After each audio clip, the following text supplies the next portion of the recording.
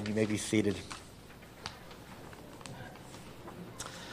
Please open with me now in God's Word to the book of Revelation. Once again, Revelation chapter 2, verses 18 and 19. Today we are looking at the fourth letter out of the 7 letters to the churches. Revelation chapter 2, and verses 18 and 19. We've already considered the letters to the churches at Ephesus, at Sardis, and at Pergamum. Today, this fourth letter is the letter that is directed to the church at Thyatira. Revelation chapter 2 and verses 18 through 29, the church at Thyatira. This is the longest of these 7 letters. It goes from verses 18 down through verse 29. And let's now hear God's word together. And to the angel of the church in Thyatira write, the words of the Son of God, who has eyes like a flame of fire and whose feet are like burnished bronze. I know your works, your love and faith and service and patient endurance, and that your latter works exceed the first. But I have this against you, that you tolerate that woman Jezebel, who calls herself a prophetess and is teaching and seducing my servants to practice sexual immorality and to eat food sacrificed to idols.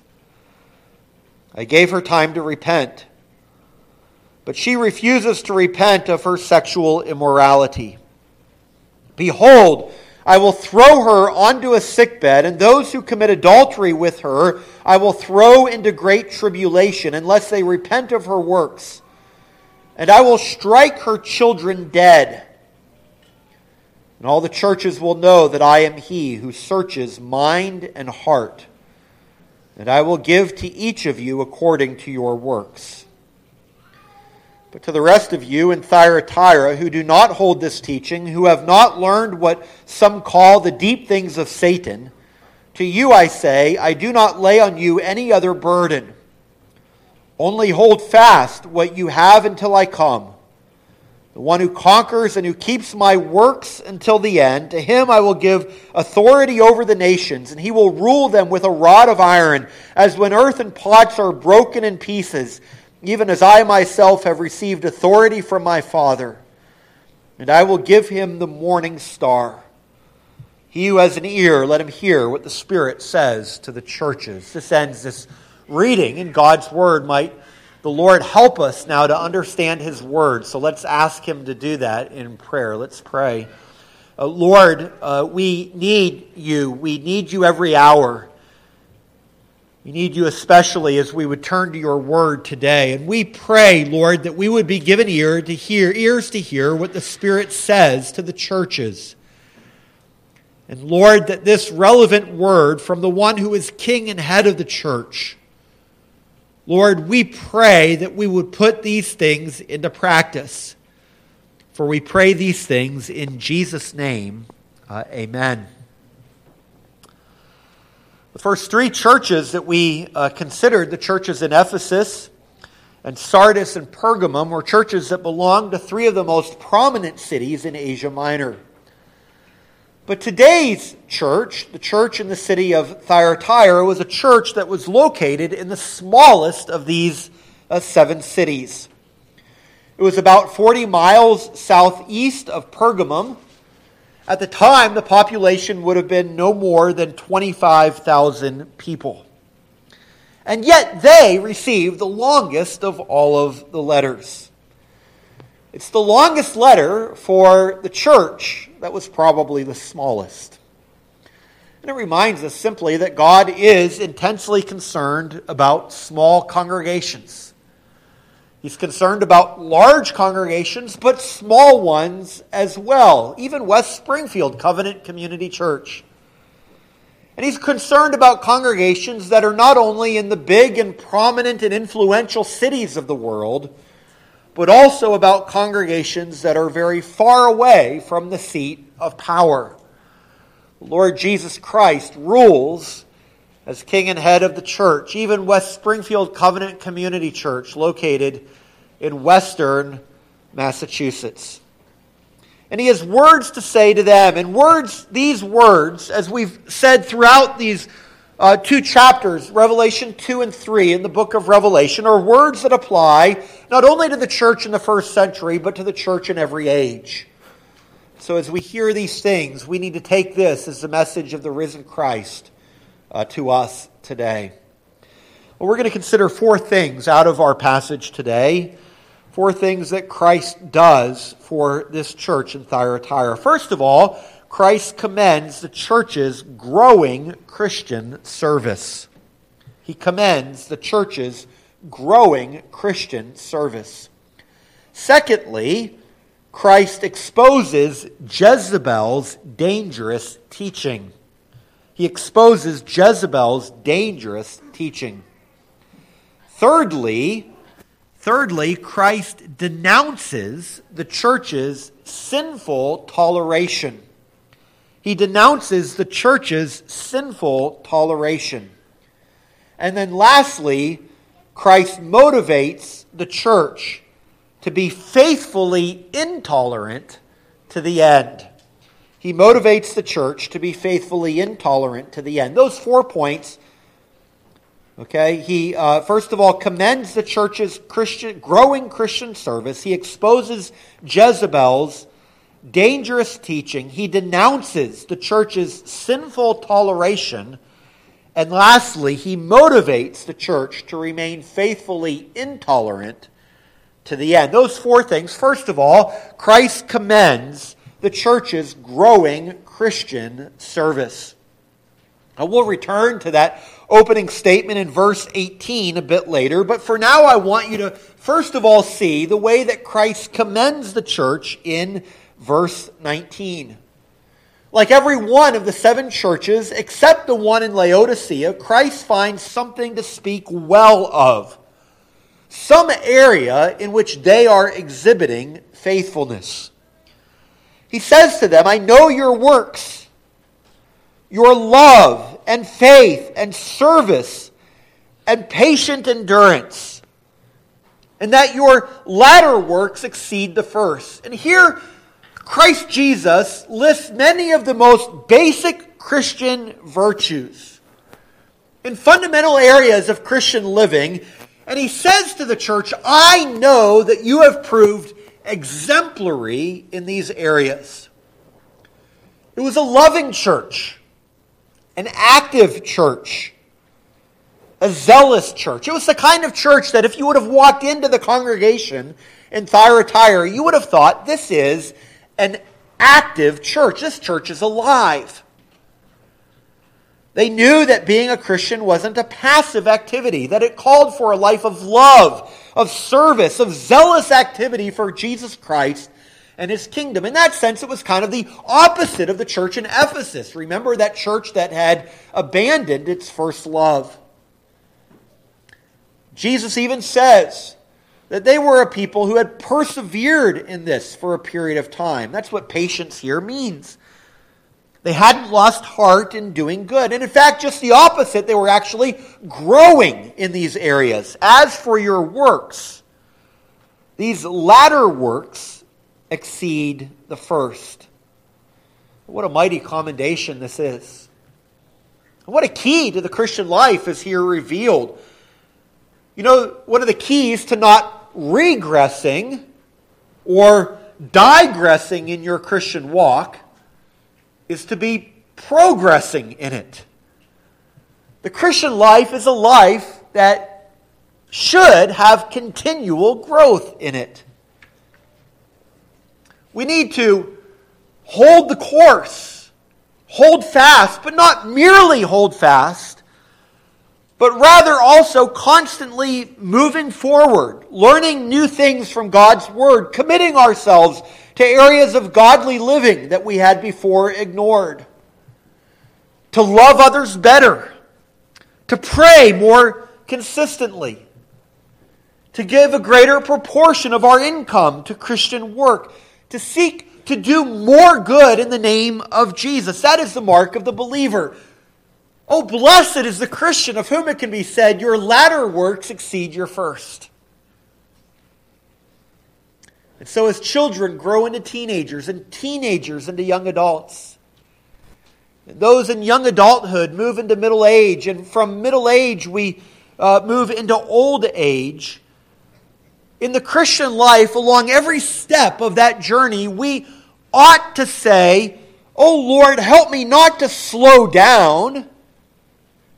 Oh Lord, help me not to do less work for Jesus Christ. But rather we say, Lord, might my sphere of my sphere of labor increase. Now, perhaps as you grow older, you have less energy. Okay, life as a whole is slowing down a little bit. Okay, that's understandable. But nonetheless, so we might not serve Christ in exactly the same ways that we did as younger, but we ought not to serve Him any less. We ought not to serve Him any less, but rather saying, Lord, until you take me into glory, might I ever be growing, ever progressing, always moving forward in my service to you. That's how Christ addresses this church. And He finds this to commend. Now, we're going to notice in just a moment, Christ is going to heavily criticize the church at Thyatira. But I think there's something in even Christ's example of how He addresses the church. Before rebuking them, He sees something here legitimate to commend them for. I think we ought to learn that even in our dealings with one another. That even when we have to criticize others, might we notice, first of all, the good and fruitful things in their lives and commend them, sincerely commend them for those things. I think that's a lesson for parents in dealing with your children. It's a lesson for the way that we interact with one another as well. Christ commends this church in Thyatira for their growing Christian service.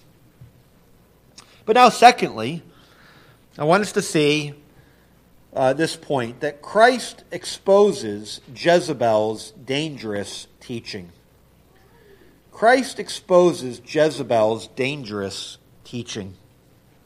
Beginning in verse 20, the Lord Jesus is going to say, but I do have this against you. And here He's going to expose something very dangerous that was happening in the church. Now, to understand what was happening, we first need to understand something about the town of Thyatira. Thyatira was a kind of commercial town. It wasn't necessarily a politically influential town. It wasn't a manufacturing center. But nonetheless, it was a commercial town in a lot of ways. And it was a town in which business was done. And if you wanted to have any success in business in this town, you had to belong to a trade guild. Think of a kind of labor union in our day. And they had them for every profession. We have from other sources. We learn of some of these trade guilds in Thyatira. There were trade guilds for wool, and for leather works, and for pottery.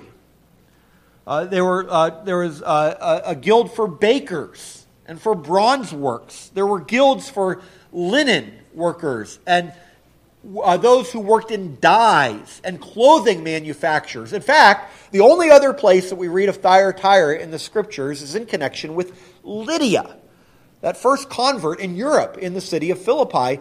She was, you'll remember, a seller of purple, and she was from Thyatira. She had emigrated from Thyatira across into Macedonia. Okay, and so she was one who then later who had become a Christian, but was originally from Thyatira.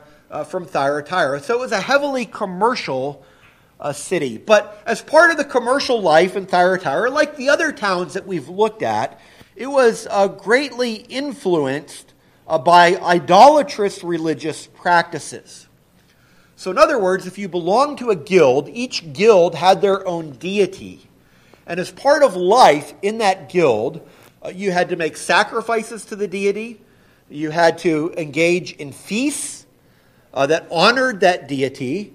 And then you had to stick around for the party afterwards, in which grossly immoral sexual practices were done as a way of honoring that deity. And if you wanted to be a part of the warp and woof of life in Thyatira, if you wanted to be accepted, and if you wanted to have a business in Thyatira, you needed to engage in all of these things. Now, Christians had been taught that they should not be a part of this, that these things were immoral. And as a result of this, Christians were often ostracized from society. They found it difficult to make a living. Well, with that as background, enter now the teaching of one of the members of this church in Thyatira. And we're told of this one in verse 20. It says, "But I have this against you, that you tolerate that woman Jezebel, who calls herself a prophetess and is teaching and seducing my servants to practice sexual immorality and to eat food sacrificed to idols." There was a woman who began to teach, both formally and informally. Now, her name was likely not Jezebel, but that's the description of her, in keeping with that Old Testament woman. You'll remember who Jezebel was from the Old Testament, that Sidonian princess who was married to King Ahab. And in the days of Elijah, the prophet tried to tempt the people of Israel to practice idolatry and to practice sexual immorality. She was a powerful and influential woman, and so was this woman in the church in Thyatira. And she began to gain a foothold in this church, and she began to teach certain things. Namely, it seems that she began to teach that after all, you don't have to be as strict as these Christians have always been saying that you're strict. There's another way. You can engage.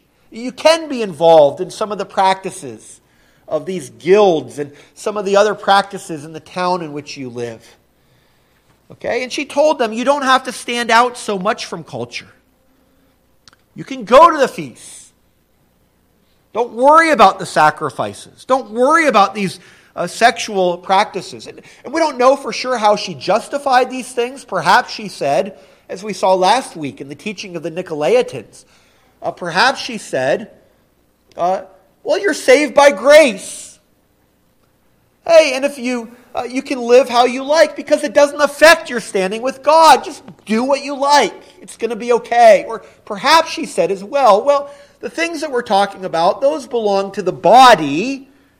What you do with the body isn't that important. It's your mind that matters. It's your spirit. That would have been a form of Gnosticism. So we don't know exactly the way that it was that she taught, and likely she was very subtle in her teaching. But the point is, the end result of it all was that the church was beginning to look more like the world. Moral standards had changed. A false teaching had begun to corrupt the church in Thyatira. And the source of this false teaching was this woman Jezebel. And we're told that she was one who called herself a prophetess. She claimed a certain authority from God.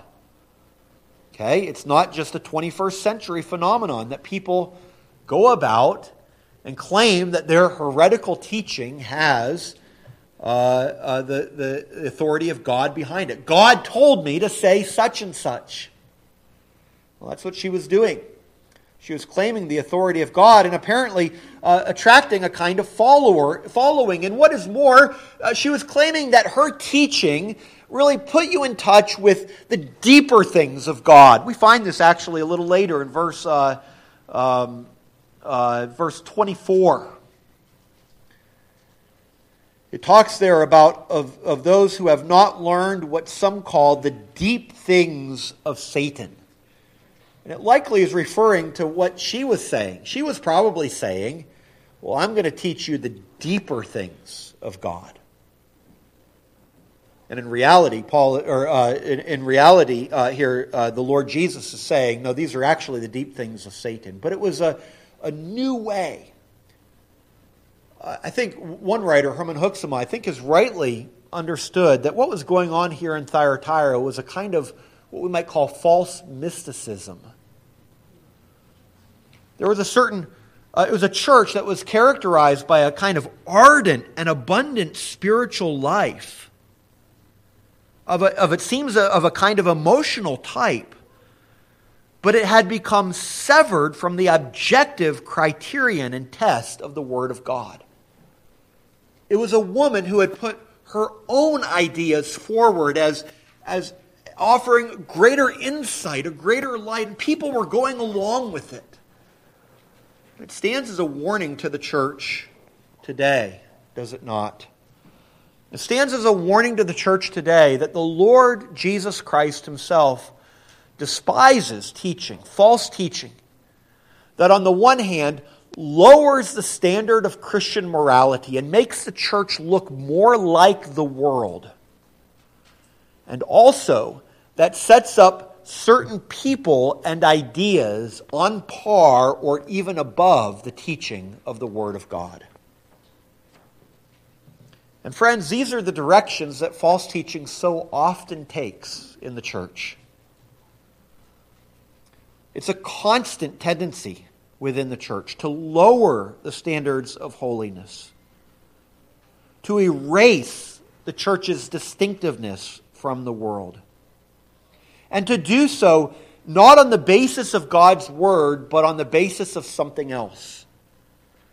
So you'll hear, even in our own day, a church says, well, we need a new way of doing church. A new way. The old ways were insufficient. We need something new, something different.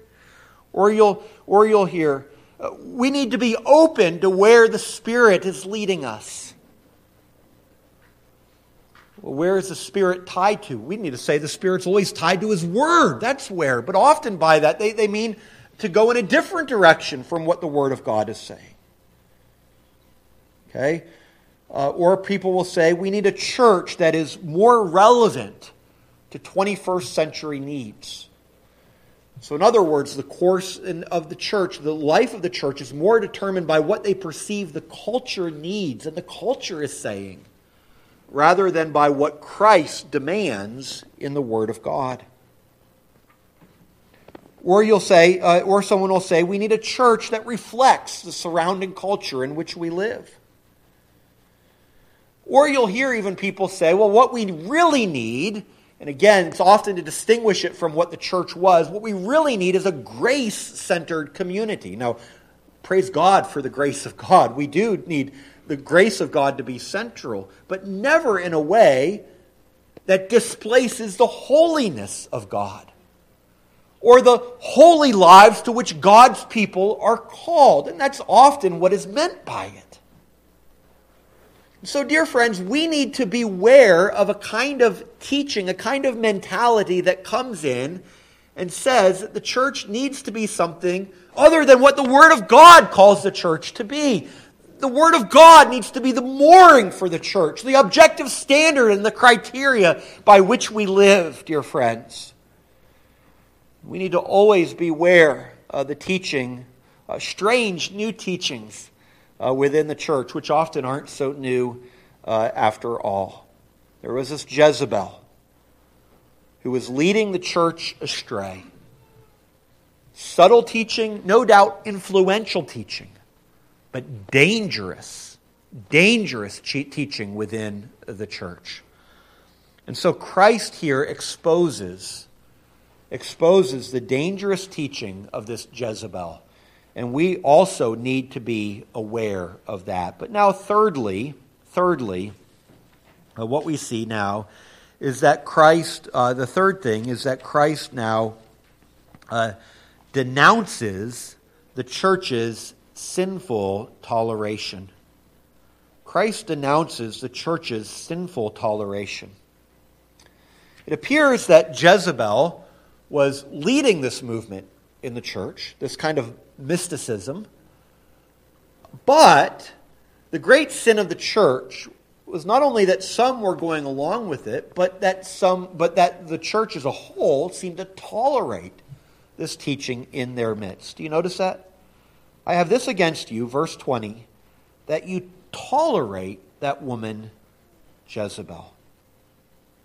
That they tolerate her. They allowed her to continue to spread such things, to teach these things within the church, and to influence members in the church. And what they should have said was that in the name of Christ our Lord, we will not stand for teaching that goes contrary to what He's revealed to us by the authority of the apostles. And they should have practiced church discipline, even excommunication on those who are spreading godlessness in the church of Jesus Christ. Now that seems harsh, but the point is that it's not. It's not harsh. But rather, sometimes it's exactly the very thing that the Lord Jesus Christ calls the church to. John MacArthur says it this way.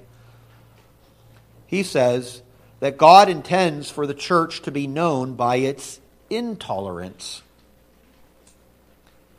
The church should not tolerate false teaching and immorality that strikes at Jesus Christ and His glory.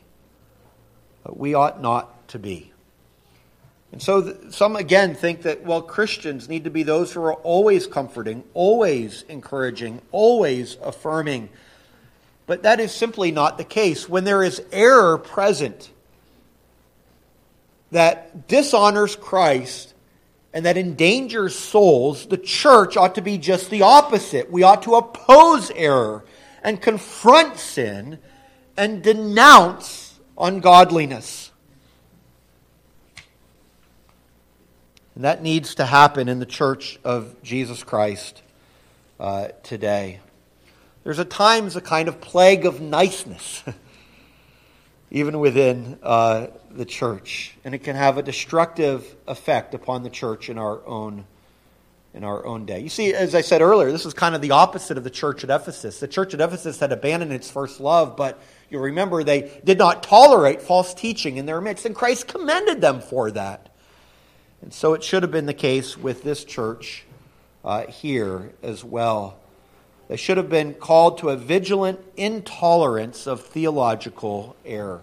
And friends, this is why it is such a blessing to have a church that is a confessional church, where we say we believe that the confessional statements of this church, Westminster Confession of Faith and the larger and shorter catechisms, are a faithful and accurate rendering of what the Scriptures teach. And dear friends, all of the ministers, all of the elders, all of the deacons within the Presbyterian Church in America are held to account according to these confessional documents. It's when we just examined Joe Ruiz and Chris Modzanowski, it was in accord with these confessional standards of our church. Now, some people might say, oh, the PCA, it's so narrow. Or sometimes the accusation is made, oh, the church is too litigious. It needs to be more tolerant, not always looking out for error, not always heresy hunting. Dear friends, praise the Lord that we have people that are looking out for error and that we are trying to cut off heresy at its roots, because that is soul damning and destroying to the church of Jesus Christ. It is a blessing to be part of a theologically aware church that thinks it is vitally important to remain tied to the confessional standards of the church. What a blessing that is. And I hope that we always see it that way. Oh, dear friends, we need to be more than theologically orthodox. We need to be loving. We need to be active. We need to be zealous. But we ought never to be less than theologically orthodox. Those two things are not pitted against one another. But rather it is theological orthodoxy then that leads to a heart inflamed with love for God and Christian service. That's what the Church of Jesus Christ needs.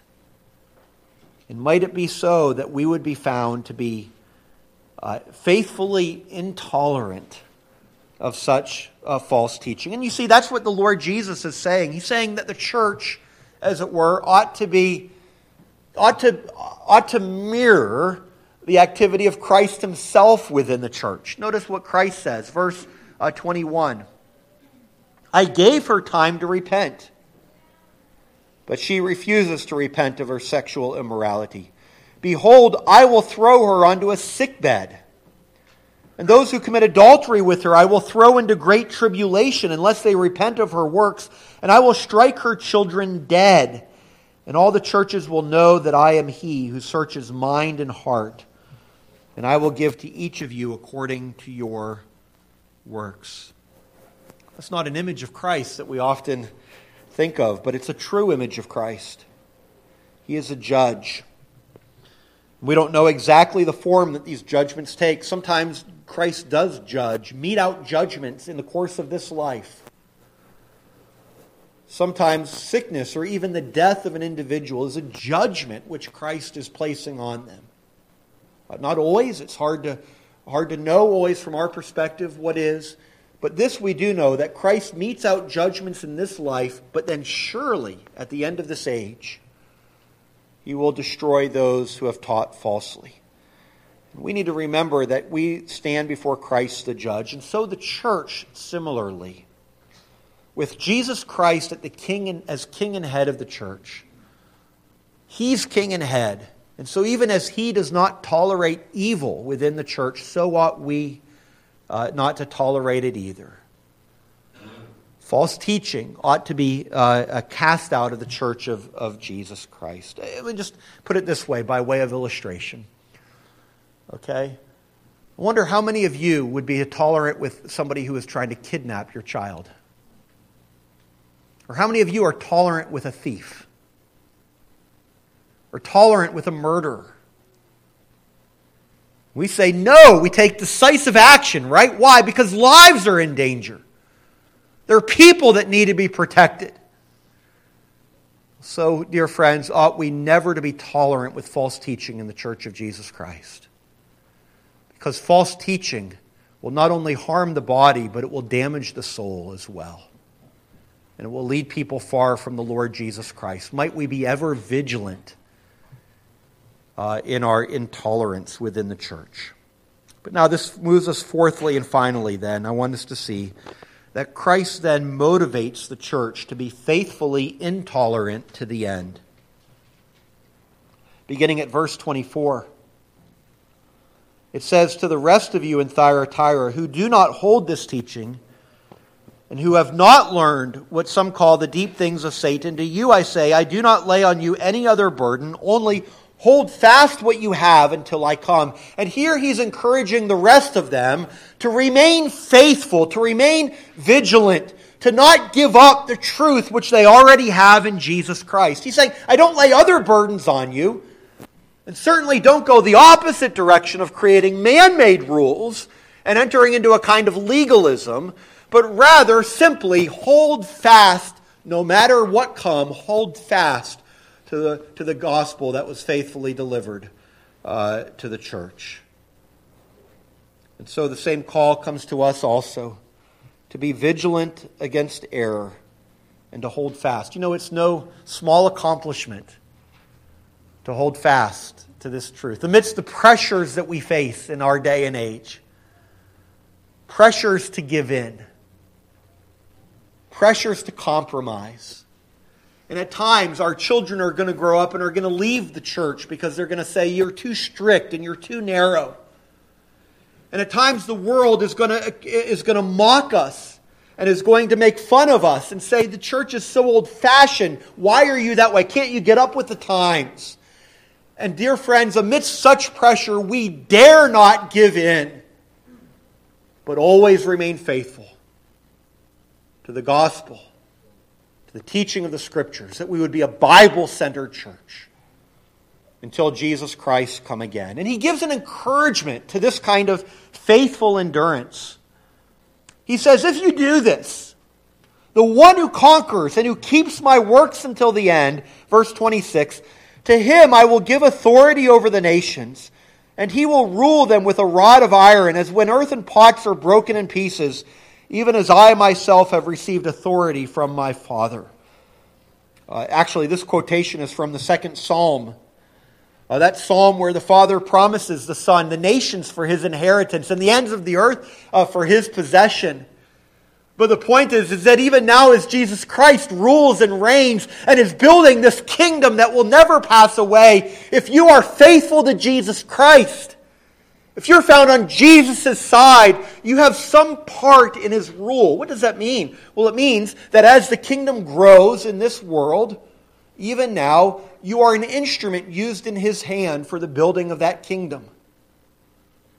Through your efforts, this kingdom comes.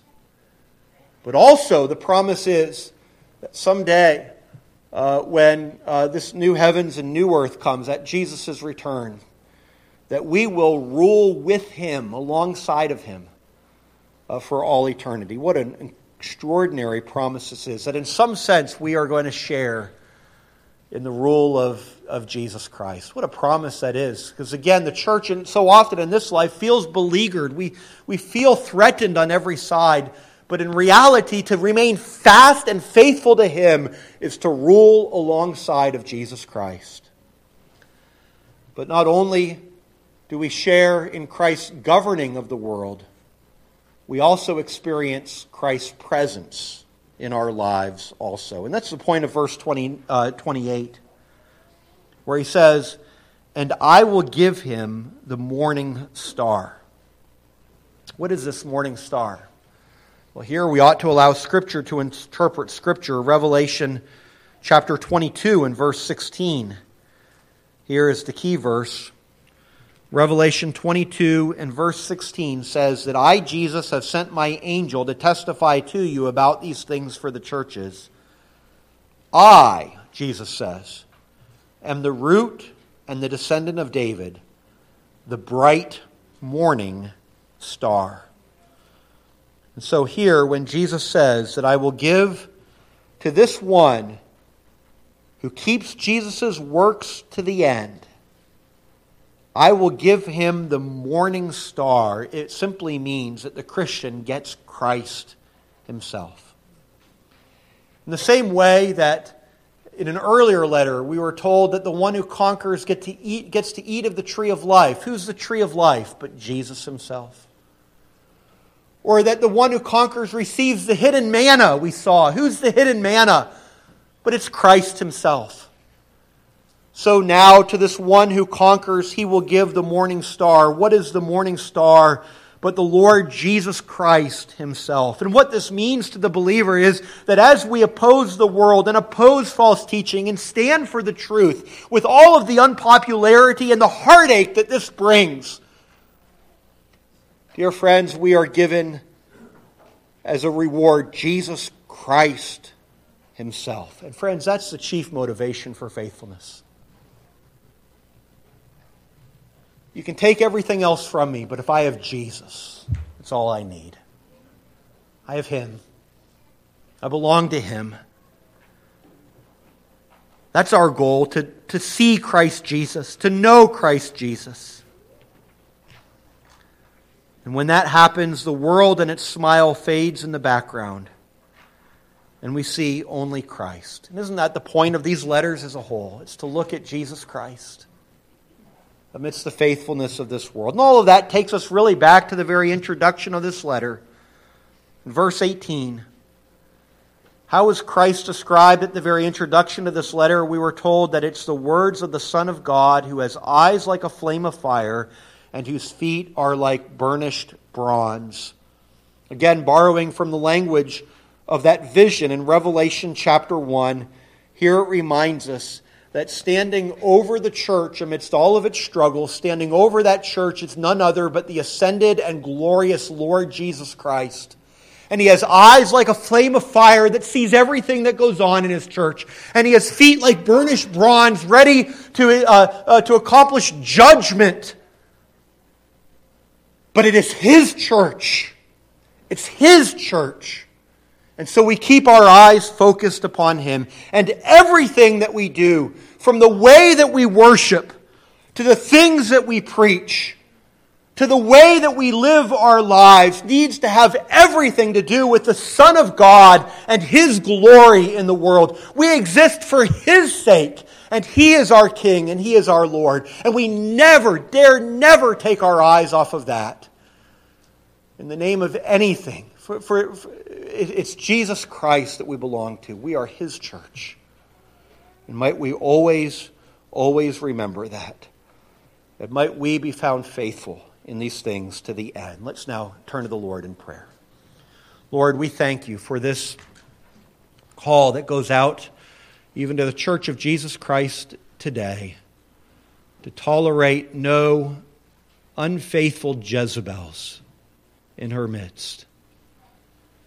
And Lord, we do pray that we would be a church that is marked by a love of truth and a faithful contending for the truth until the day that we pass into glory. And Lord, we do pray that it would never be a dead orthodoxy, but that it would be an orthodoxy which always brings to us spiritual life and zeal and love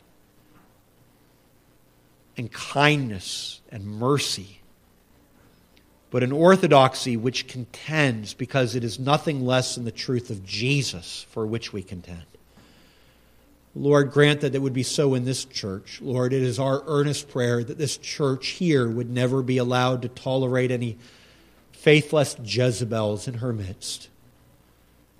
Lord our God, it is our desire that this church would be found faithful to the end. Faithful until the day of Jesus' return, doing our Master's business and none other. Lord, we pray that we would not be like so many of the denominations and so many of the churches in the age in which we live, which have parted from your truth, which in the name of cultural relevancy or being up with the times or following this movement or that intellectual movement have fled the truth of Jesus. Lord, might it never be true of this church, we pray. Oh, grant to us that we would be found faithful. And that, Lord, that not only would we rule with you, but that we would be given the morning star and find in Jesus Christ Himself, the source of all light, the one who is our everlasting happiness and joy. Do this, we pray, in Jesus' name. Amen. We're going to prepare for the Lord's Supper, and as we do prepare for this supper in which we commune with our Lord, we're going to sing hymn